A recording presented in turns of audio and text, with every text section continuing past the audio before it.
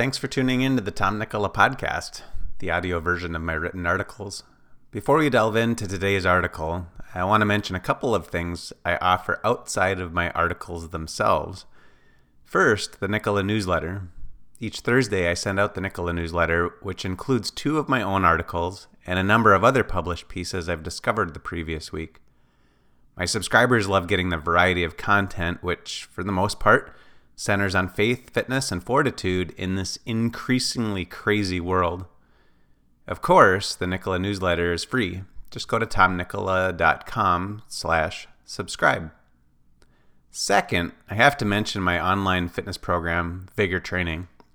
As a member, you get access to a variety of my personally designed strength and conditioning programs, a weekly curriculum of lifestyle and nutrition education, an exclusive community forum, and twice monthly group video calls, all for only $29 per month. At least that's the nominal monthly rate at the time of this recording. To learn more or join us, go to tomnicola.com/vigor. That's VIGOR. All right, on to the article. The 3 most important factors that impact health, fitness, and longevity. Though this isn't a long post, it's 20 years in the making, as tomorrow marks my 20th year as a fitness professional. As I look back on the 20 years, I realize how much my eyes have opened to the myths and misinformation, or is it disinformation, surrounding health and fitness.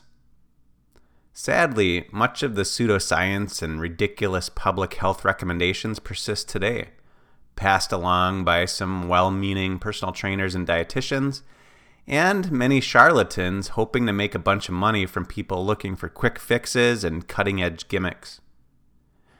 I don't know that there's been a week that's gone by where I haven't read health-related research papers and books over those 2 decades.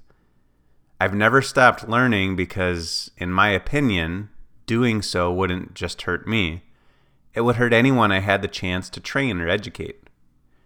Through it all, I've tried to simplify what it takes to get healthy and stay fit. I've also tried to help people think differently about the choices they make each day, which lead them closer to health or closer to disease. When I first considered writing this 20-year anniversary blog post, I thought about listing out all of the myths and misguided recommendations health and fitness professionals pass along to patients and clients. Instead, I decided to outline the 3 overarching factors that affect whether you get fit or whether you get fat, whether you get healthy or succumb to disease, and whether you live many years with great quality of life or wither away in the comfort of a recliner. When I make nutrition, exercise, and lifestyle recommendations, I do so with the goal of improving one or each of these 3 factors and never negatively impacting any of them.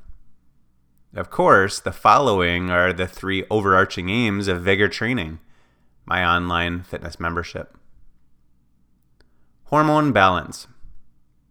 You tell your body to burn or store fat, build or break down muscle, feel hungry or satisfied, frisky or flat, fall asleep or lie in bed wide awake, and so much more with the hormones you secrete. You affect a myriad of hormones by the types, not the quantity of foods you eat. Your choices of exercise, cardio, high-intensity training, or resistance training. When you go to sleep. How late you expose yourself to blue light from the TV and mobile devices. Medications and supplements you take. Your reaction to your family, friends, and what's going on in the world. The number of meals you eat each day. I could go on and on. The point is, if you live like much of the world, you will produce excess insulin, making you fatter and more fatigued, eventually leading to type 2 diabetes. Suppress leptin and increase ghrelin, making you chronically hungry. Suppress thyroid and testosterone, making you feel depressed and fatigued, causing muscle loss and making it difficult to think clearly. Suppress growth hormone and melatonin, making it difficult to sleep well and repair damaged tissues.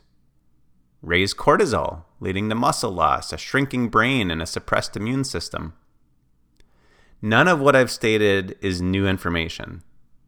It's been documented for decades. And yet, if you talk with a typical doctor, he or she rarely discusses your hormones. Instead, they'll recommend reducing calories, which suppress thyroid, increases hunger, and does nothing to impact your health or fitness long term. Maybe they'll prescribe a medication, which can further disrupt the hormonal imbalance you're already experiencing. They don't measure your hormones, and they certainly don't give you advice that helps you optimize them. At least most doctors don't. Do you know the 3 most important choices you can make in optimizing your balance of hormones? 1. Sleep at least 7 hours each night. 2. Eat a high-protein diet. And 3. Strength train at least 4 days per week. Are there other factors that improve your balance of hormones? Absolutely. But no nutrition or lifestyle choice will impact them as much as the 3 above. If you don't choose lifestyle and nutrition choices that optimize your hormones, you'll cause massive muscle loss and reduce your ability to handle stress as well. Muscle mass. 20 years ago, talking about muscle mass often conjured up images of Arnold Schwarzenegger busting out of a sleeveless shirt. Times have changed. Arnold has aged and become an advocate for the far left, and building muscle has become more accepted among average men and women. However, a still small percentage of people actually focus on building muscle. As I always say, muscle mass is your quality of life investment account. The more you have when you reach old age, the longer you can live with the same quality of life. Muscle is a significant factor in longevity, more so than the amount of fat you carry.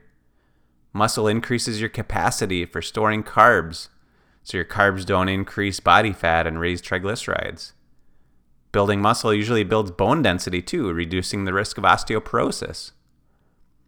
Muscle raises metabolic rate, gives strength to your joints, improves your agility and ability to react to missteps, and strengthens your immune system. Quote, skeletal muscle regulates immune system function via myokine signaling and the expression of immune modulatory surface molecules. Immune cells, in turn, critically influence muscle mass and function. Therefore, skeletal muscle may act as a central integrator between sarcopenia and immune senescence, age-related loss of immune function. Nelke C. et al. In light of the circumstances from the past couple of years, consider just that one benefit of muscle. More muscle means a greater ability to fight off infection. I understand why people often associate building muscle as an aesthetic thing. It's how many fitness professionals and supplement companies market muscle building. They post half-naked selfies or use photos from fitness models to sell their products and services. Yet the main benefits of muscle building have nothing to do with how you look without a shirt on. In fact, I tend to dismiss the nutritionists and personal trainers who use sex to sell and trust those who choose to keep their shirts on. The more muscle you build naturally, the more likely it is you'll maintain health and function at your best. The longer you maintain it, the longer you'll continue experiencing health and great physical function. Do you know the 3 most important choices you can make in building or maintaining muscle? 1. Sleep at least 7 hours each night. 2. Eat a high-protein diet. 3. Strength train at least 4 days per week. Are there other factors that improve your muscle mass? Absolutely. But no nutrition or lifestyle choice will impact them as much as the 3 above. If you don't make a concerted effort to build or maintain muscle mass, you'll compromise your balance of hormones and your ability to handle stress as well. Stress resilience. Experts continue to vilify stress as though it's some kind of toxin that causes all sorts of health problems. Nothing could be further from the truth. Stress is what makes us strong in every aspect of life, physically, mentally, emotionally, relationally, and professionally. Our problem is not stress. It's our inability to handle stress, to recover from stressful events. Your body is designed to face a homeostatic stress, react to it, and then recover from it. For example, if you've never taken a real sauna, and walk into one set at 205 degrees Fahrenheit, you might last a couple of minutes before needing to get out. It'll be even worse if you toss water on the hot rocks. But if you try to stay in for 3 minutes a few times per week, your body starts to react appropriately to the extreme heat, which makes the heat more tolerable. With consistency, you'll be able to stay in the sauna longer, meaning you adapt to handle a greater amount of heat stress. Once you work up to a couple of 15-minute sessions with a brief cooling off period in between, you start to gain the remarkable health benefits of the sauna. Over time, you become more resilient to the sauna stress. On the other hand, if you have a health issue where you cannot sweat or regulate your core temperature, you won't be able to handle the stress from the sauna. We've progressively sabotaged our body's abilities to handle physical, mental, and emotional stress. Without a healthy response to stress, stress causes mental and physical dysfunction and disease. Do you know the 3 most important choices you can make to enhance your stress resilience? Number 1, sleep at least 7 hours each night. 2, eat a high-protein diet. And 3, strength train at least 4 days per week.